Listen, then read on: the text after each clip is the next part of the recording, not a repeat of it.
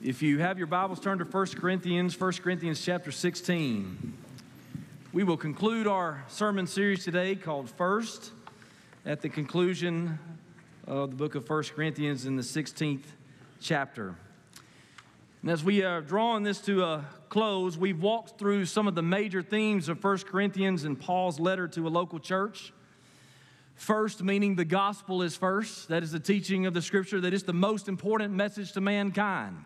Most important message that we can give to our families, that we can give to the community, that we can give to our nation, to the world. That God gave of Himself and sent His Son Jesus to die for the sins of the entire world. That Jesus lived before us perfectly, died sacrificially, and powerfully rose from the grave to give all who would hear and believe eternal life. The gospel is first.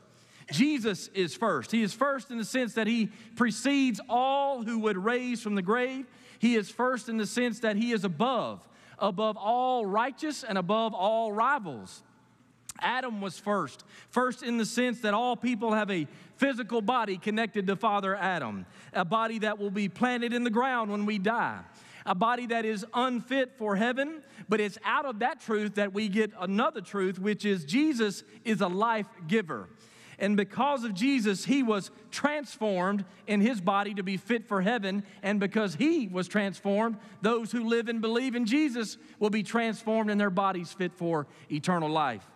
Unity is first. First, as a point of correction from the Apostle Paul in 1 Corinthians chapter 11. Paul had much encouragement and exhortation for this church, but he said that he could not praise them when they began to pull to themselves, when they left others out, and when the church was disgraced. And finally, for today, our last first of this series focuses on a family that was the first to be converted from Paul's ministry in Corinth when he served the Lord by planting this church. Paul is about to sign off. He's about to end his letter, and he begins to think of all the folks that could contribute value, that might contribute value, and that do contribute value to the local church. I want you to think from beginning to end today, who in your life has contributed and added value to this local church, and more specifically, who has added value to your spiritual life over the years? Somebody maybe that you have known and has helped you years ago, maybe in this church or at another church.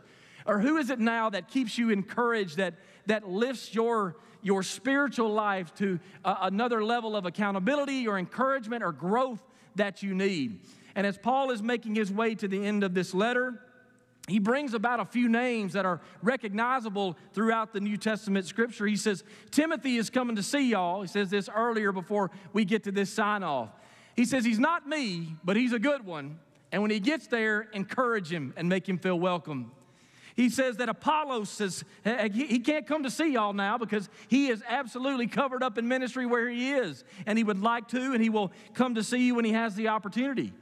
Apollos is mentioned in the New Testament. He was here acknowledged as a catalyst for the gospel in the Corinthian church. And then he mentions Priscilla and Aquila. He says, they say hello. That's what he says in his letter. They ministered with Paul in the Corinthian planning of that church, and now they were in Ephesus with Paul, and they were hosting a local church in their home. Talk about getting your house ready for company, amen? I mean, they were getting their house prepared to open up the doors for the local church to meet where they live. When you read the New Testament Scripture, you will have these recognizable names of noteworthy followers of Jesus in the New Testament. But then you get to verses 15 through 18, and you arrive at a man named Stephanas. Stephanas, the leader of his household, and together with this family, the Bible calls them the first of the harvest of believers in Greece. Stephanas would have been one of those that would have not been towards the forefront, that he's just kind of mentioned in there together. That of one that was so dedicated to the service of God, he may not have been known outside of the circle of his church, but the folks inside the church knew exactly who he was and who his family was.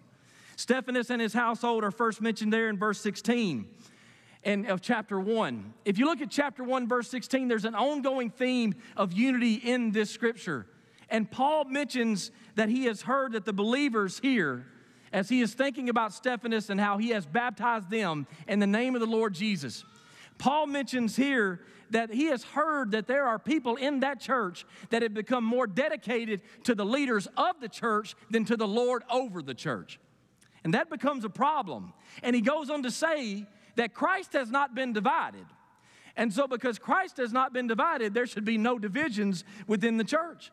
And he told them, he said, now you were baptized only in one name, in the name of Jesus, meaning in the authority of Jesus. And because you are all baptized in the name of Jesus, you should all only follow him first above all other leaders.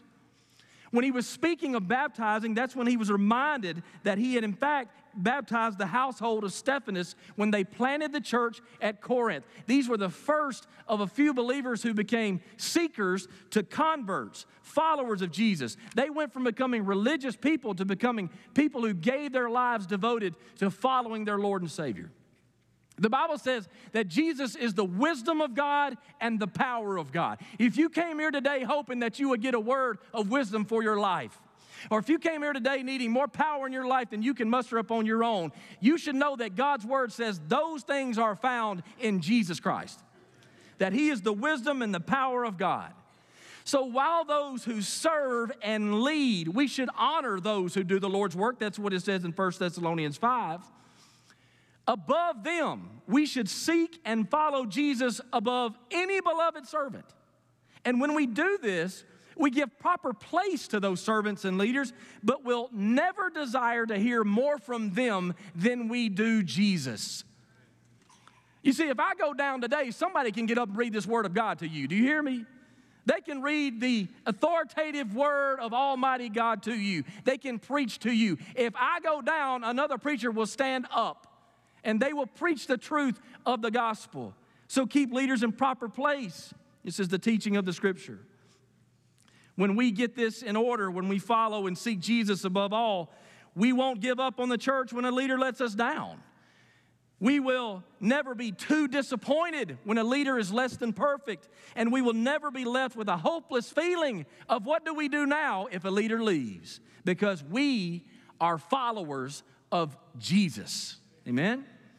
A large part of the early purpose of 1 Corinthians is Paul encouraging the church to enjoy and benefit from noteworthy servants of the Lord, but to only glorify the Lord, not the servant, to make sure that our aim is higher and that we have a bond united in Jesus. And with that in mind, Stephanas is one of those remarkable servants of the Lord.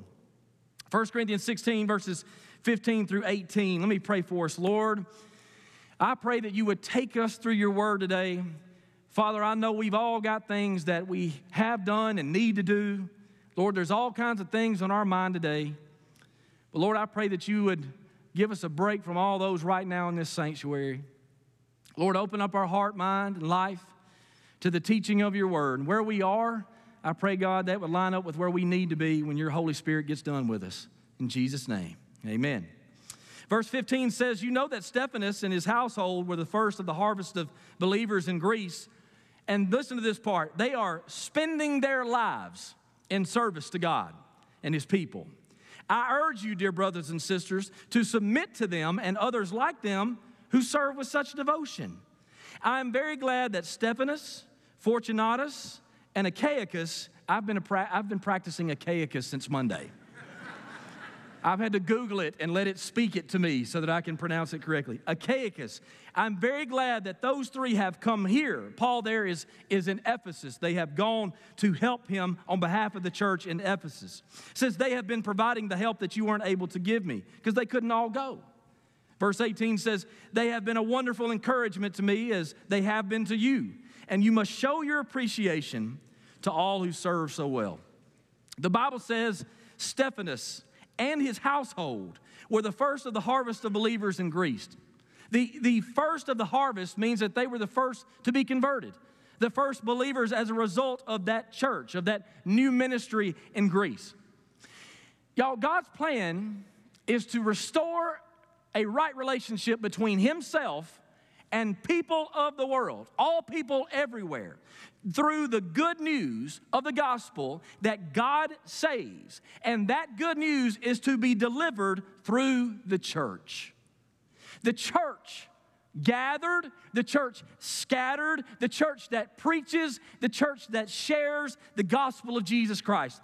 The church that lives the gospel before a world that is seeking truth. The church that is bringing people to Jesus, leading people to Jesus, to a right relationship with God. And when this church was planted in Greece, there were believers just like Stephanus and his household that came to faith, and it made a difference in their life and in the life of all other kinds of people. Now, Lindsay Lane has been here over 30 years, a lifetime of ministry here. But did you know that over the years, over 200 people have been saved, baptized, and added to the church as a result of God's new work through the campuses of Lindsay Lane East and Lindsay Lane North? Over 200 people. And that's not mentioning even those who have been discipled, those who have joined the church, those who have fellowshiped and served there, those who have been ministered to out in the community as a connection to those new campuses. And I say new, relatively new. Lindsay Lane East has been there almost now 10 years. Lindsay Lane North, 4 years, going on 5 years. Numbers of people in and around those churches have heard the gospel, responded to the gospel, been plugged into a local church. Did you know that leaders have been sent out from those campuses to minister elsewhere? God used new works to reach new people. And I want to keep in front of you that as God would lead Lindsay Lane to continue to reach people here, there, and everywhere, that we will continue to petition the Lord, continue to go before God Almighty, for Him to open up doors that we may move through for a new work. And when we move on to a new work as the Lord leads, whether it be another campus or whether it be a completely new ministry that we've never seen before, when we go that way, that as a people here at the main campus, that we will fully support it as God leads us to do so. Now, some of you are thinking, what's going on?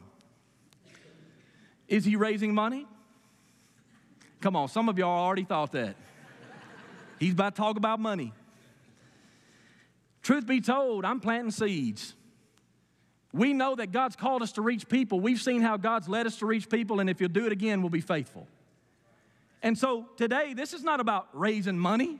There may be some time we talk about raising money and those things, but if we're giving regularly, if we are a faithful church that is faithful to tithes and offerings like a biblical church should be, then the Lord will faithfully provide for us as we position ourselves to be blessed of God. This is not about raising money. This is about raising a people of a church, a continued people that are serious about reaching others and are seriously about supporting something that God values, which is planning another church, planning another campus when God opens the door so that new people will be reached by a new campus with the old story of Jesus and His love.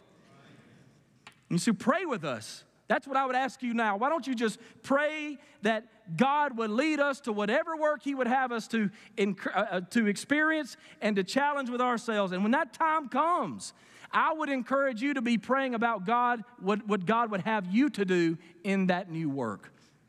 Each time we've planted a campus, each time that we have created a new work like that, we've taken at least 20 folks from this campus to go to the next one. Some of those folks stay through the duration. Some of them come back and get back plugged in back in the main campus. But each time that we have, people from this campus would go to help start another one. Even as I say it right now, I guarantee you that God's already put it on your mind and heart that if we do something like that in the future, you'd love to go. Keep putting that before the Lord. I would also suggest to you that seasoned ministries like the one here at the main campus, 30 plus years of ministry in Athens, working hard to reach people. We are still very much a new work. How would you say that? Listen, long time works only become old if the leaders and the laymen stop reaching people. They only become on the shelf when they stop working for God's glory. The Lord is very much still at work here on the households of Lindsay Lane. Amen? Since January, we baptized 15 people. We got more coming in the queue. As God's gospel continues to go to people, through his people, to make a difference in the lives and in the world around us. Stephanus is the head of his household. And his family, those in his circle, the Bible says, were the first to live and believe in Jesus Christ when the church was established and the gospel went out. Now, we don't know exactly who was in his household. The Bible doesn't tell us that. But as you read forward, it's likely that Fortunatus and Achaicus, I think I said it same twice in a row, were his servants. Because those were common names for servants during Grecian times. But there is an equal ground at the foot of the cross. Do y'all know that? That while they may have been his servants and he is the leader of the household, they all got saved and started serving God. There is equal footing at the cross. As we said last week, there are no class distinctions in Christianity. There's only forgiven people and the king. And Paul mentions them all when speaking of those helpful to his ministry in Ephesus. It is possible, however, that Stephanus and his household included a wife and children.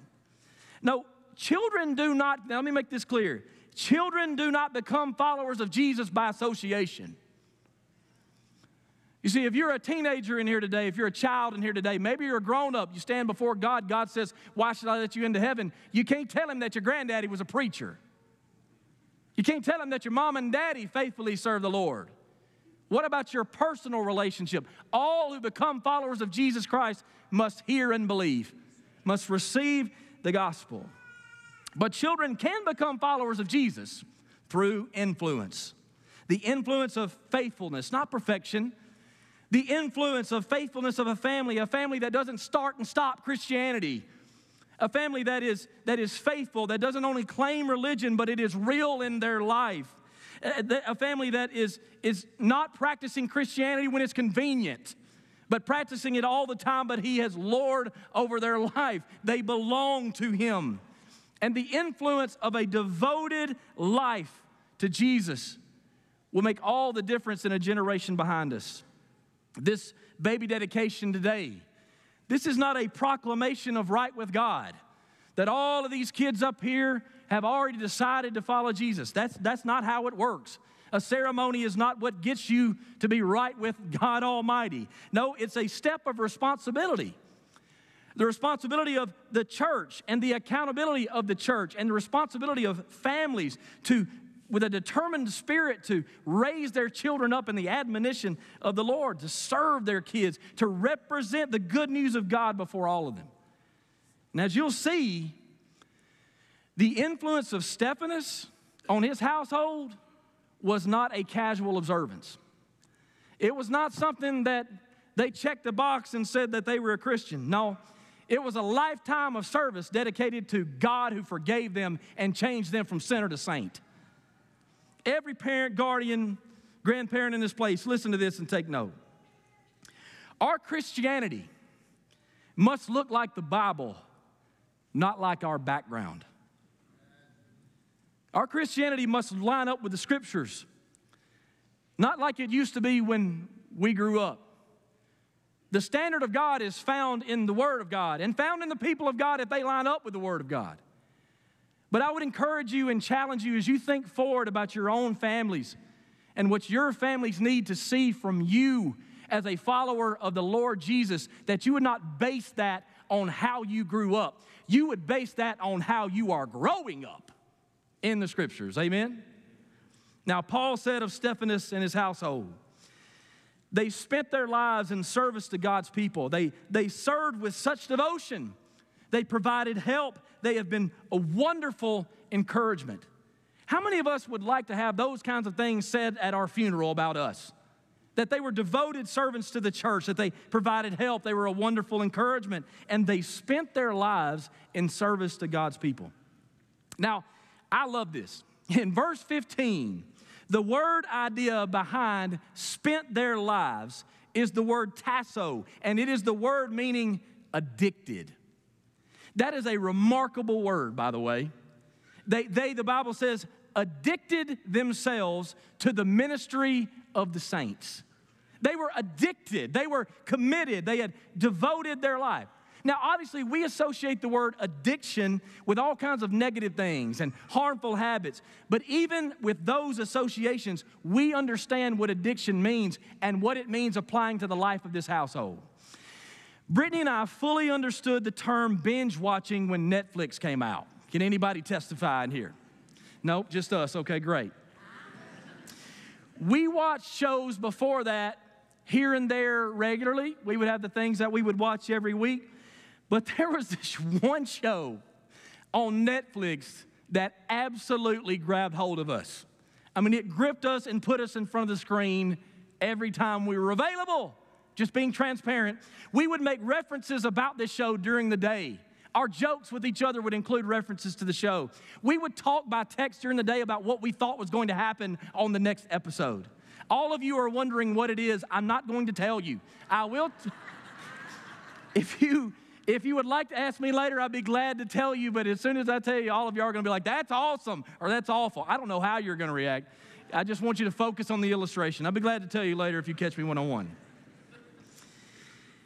This is the truth. As we would talk about it during the day, when we finally got to the evening, gosh, this is just straight. I don't know how you'll receive this. We sent our kids to bed a little early so that we could get started on it. And we found ourselves so ingrained in the show that like 11:30 at night, when we knew we had to get up at like 6:30 the next morning, at 11:30 we would look at each other and be like, I think I can go one more. If you're good, we would at least start one. Listen, I know I'm belaboring this point, but I remember I went on a mission trip with Brother Dusty. We were gone to Africa for 9 days. Brittany and I made a pact before we left that neither one of us would watch this show without the other one. And so for 9 days we're gone, and Brittany sent me a message one of those days, like I'm on a plane, I look at it, and Brittany goes, can I just watch a few? And I'm like, no, you can't. We've decided together that we will not give this up. We will watch it together. And this is no joke. When we got back from Africa, I hugged and kissed my wife. I hugged and kissed our kids. When we finally settled in, I looked at her and she looked at me and we were like, you ready? I was like, you know I'm ready. TV on, put the kids to bed early. I'm kidding. But it was this way until the end of the show, until the show actually ended. Addictions pull at your resources. Addictions pull at your time. Addictions pull at your mind. Addictions affect your relationships. Addictions bend towards the object of desire. When the family of Stephanus embraced and believed the good news of new life through forgiveness and faith in Jesus, they became overwhelmed with the object of their faith. They became overwhelmed at the price that was paid for their eternal life. And they began to submit themselves, their resources, their time, their relationships were affected. They would station themselves. They would arrange their lives around ministry to God's people. Let me say that one more time. They arranged their lives based off of what God was doing in their life, not what they were doing in their life. How do you think Paul received these requests from the Corinthian church that he answered in this letter?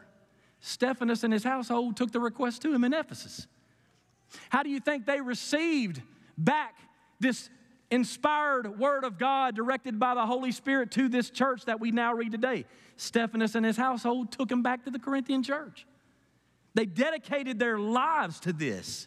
And it's likely, again, that they had gone and retrieved the word, but it's also very evident that they served the body of Christ, which is God's way of reaching the world. Their life, when it was said and done, it was spoken of them that they spent their life addicted to what God was doing in their heart. Scripture says in verse 16 that they serve with such devotion. Now, if you look up the word meaning of such devotion, it means that they labored. They worked to serve the body of Christ and fulfill their calling till they were weary. A blessed exhaustion. They laid their head on the pillow at night knowing that they had given their life to the Lord Jesus Christ. Let me tell you something. Work ethic is a very admirable characteristic. It's one that almost always pays off. But even better than work ethic is work reason. Meaning this, a belief about how to work is not as strong as a belief about why to work. A work day that you can be proud of is something to be proud of. But a work day that God can be proud of is even better.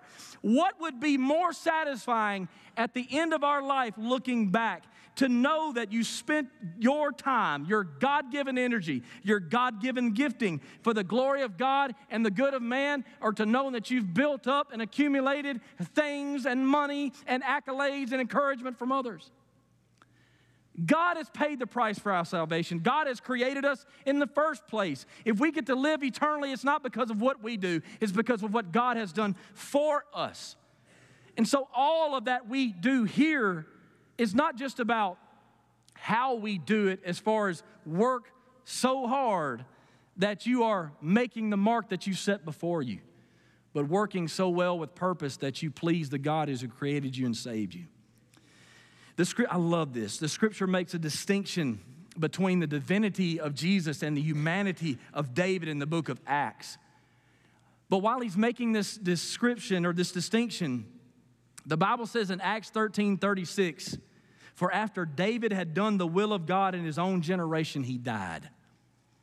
That I would love to be said at my funeral. After this man did the will of God in his own generation with his life, and he died and he went on home.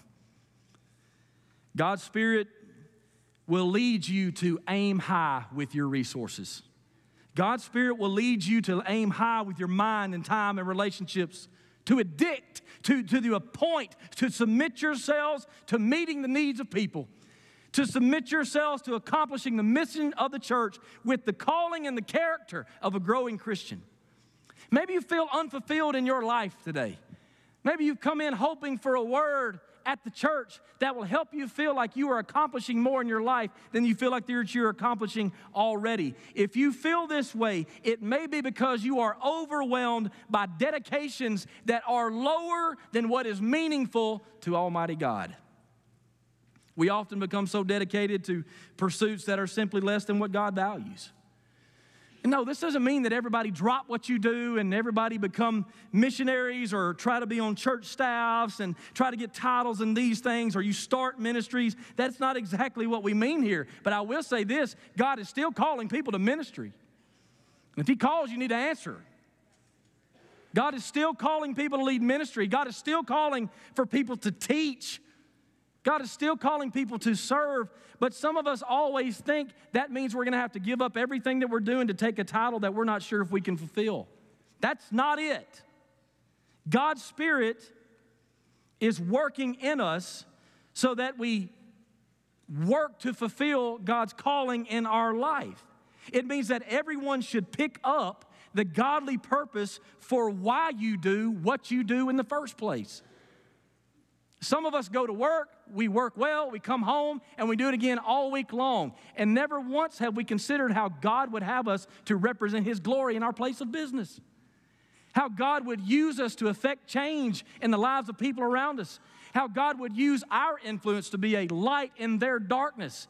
It's more about the why you work instead of how you work. This is something you cannot miss today. God's work in our life is not only working to save us, not only working to sanctify us, but Christians, God's Holy Spirit work in your life is to send us, to send you towards a purpose in your life overall that is in line with God's word and God's purpose for the church. Jesus said to His disciples following the resurrection, as the Father has sent me, so I am sending you. And finally today, the Scripture speaks to those who benefit from the service of others. Paul says in verse 16, look at verse 16. Submit to them and others like them who serve the church with such devotion. Verse 18, you must show appreciation to all who serve so well. Stephanus and those within his influence brought back the inspired word of God to their church. They literally went to great lengths to send questions, get answers, and go those great lengths once again to return for the benefit of the church. And while they were there, don't miss this part, while they had made this trip to Paul and they were on a mission and had traveled this way to get the word to bring back, while they were there, Paul said they refreshed his spirit.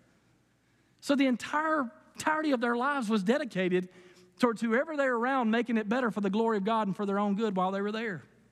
It's such a high example for us to see. So Paul, to the church, Stephanus served so well, he instructed them, submit to faithful servants like these, those who have been faithful to the Lord, and acknowledge them for serving so well. Last week I was in a store, I was grabbing a sandwich. I was there, I was at the counter. There's a bunch of folks behind me, it's very busy. The guy said, sir, would you like a bag? I said, man, yeah, if you don't care, I'd love a bag. He said, I got you. As he was getting that out, he goes, would you like some mayonnaise and mustard for your sandwich? I said, man, if you don't mind, I'd love some, thank you. He said, man, I don't mind at all. He said, that's why I'm here. He said, that's why I'm here. He then goes out from behind the counter because the mayonnaise is not readily available, and he walks across the store and grabs it, puts it in the bag, said, man, we're glad you came in today. And you know what came out of my mouth? Thank you. Like the most genuine thank you I've had in a while, right? Because dedicated service makes a difference in a day. And it's noticeable. And y'all, there are people like that in our church that have been dedicated servants of God for a long time. And I want you to think about as a takeaway and even as homework today. I want you to think with me about those who in the faith and in the church have meant a great deal to your Christian walk. And then look again at the scripture in verse 18. It says, they have been a wonderful encouragement to me as they have been to you. Notice this part. You must show appreciation to all who serve so well. Did you know that there are people who serve themselves to the point of exhaustion, people who serve themselves to the point of burnout, and when they are not knowing how well that they served, and when people don't come alongside of them to support their ministry and even back them up when they can't be there, they may burn out. Don't let it happen amongst us. Encourage each other and encourage those who serve so well. Let me ask you, who shared with you when you got saved? Who shared the gospel with you? Who was a part of those 7 times that you heard the gospel before you believed? Who led you to the Lord? Who is that in your life? Who has counseled you when you've needed counsel? Who has met with you to help you? Who has walked with you through difficult seasons in your life? Who's walked with many others in difficult seasons in their life? Who are those people in your life? And think about what the scripture says. Show appreciation to all who serve so well. Who has taken dedicated time? Listen to this. Who in this church and in other churches that you've been a part of have taken dedicated time in their week while they got things going on and you're planning to be there Sunday. They got things going on, but they're planning to teach you by candlelight at night because you need to be fed the Word of God on Sunday morning in your group. Who is that? Who's done that so many times over so many years?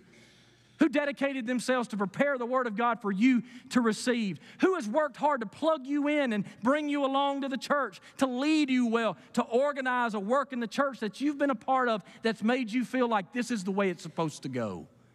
Who is that? And I would even encourage you on the flip side of that is once you've received that, it's time for you to be that for somebody else.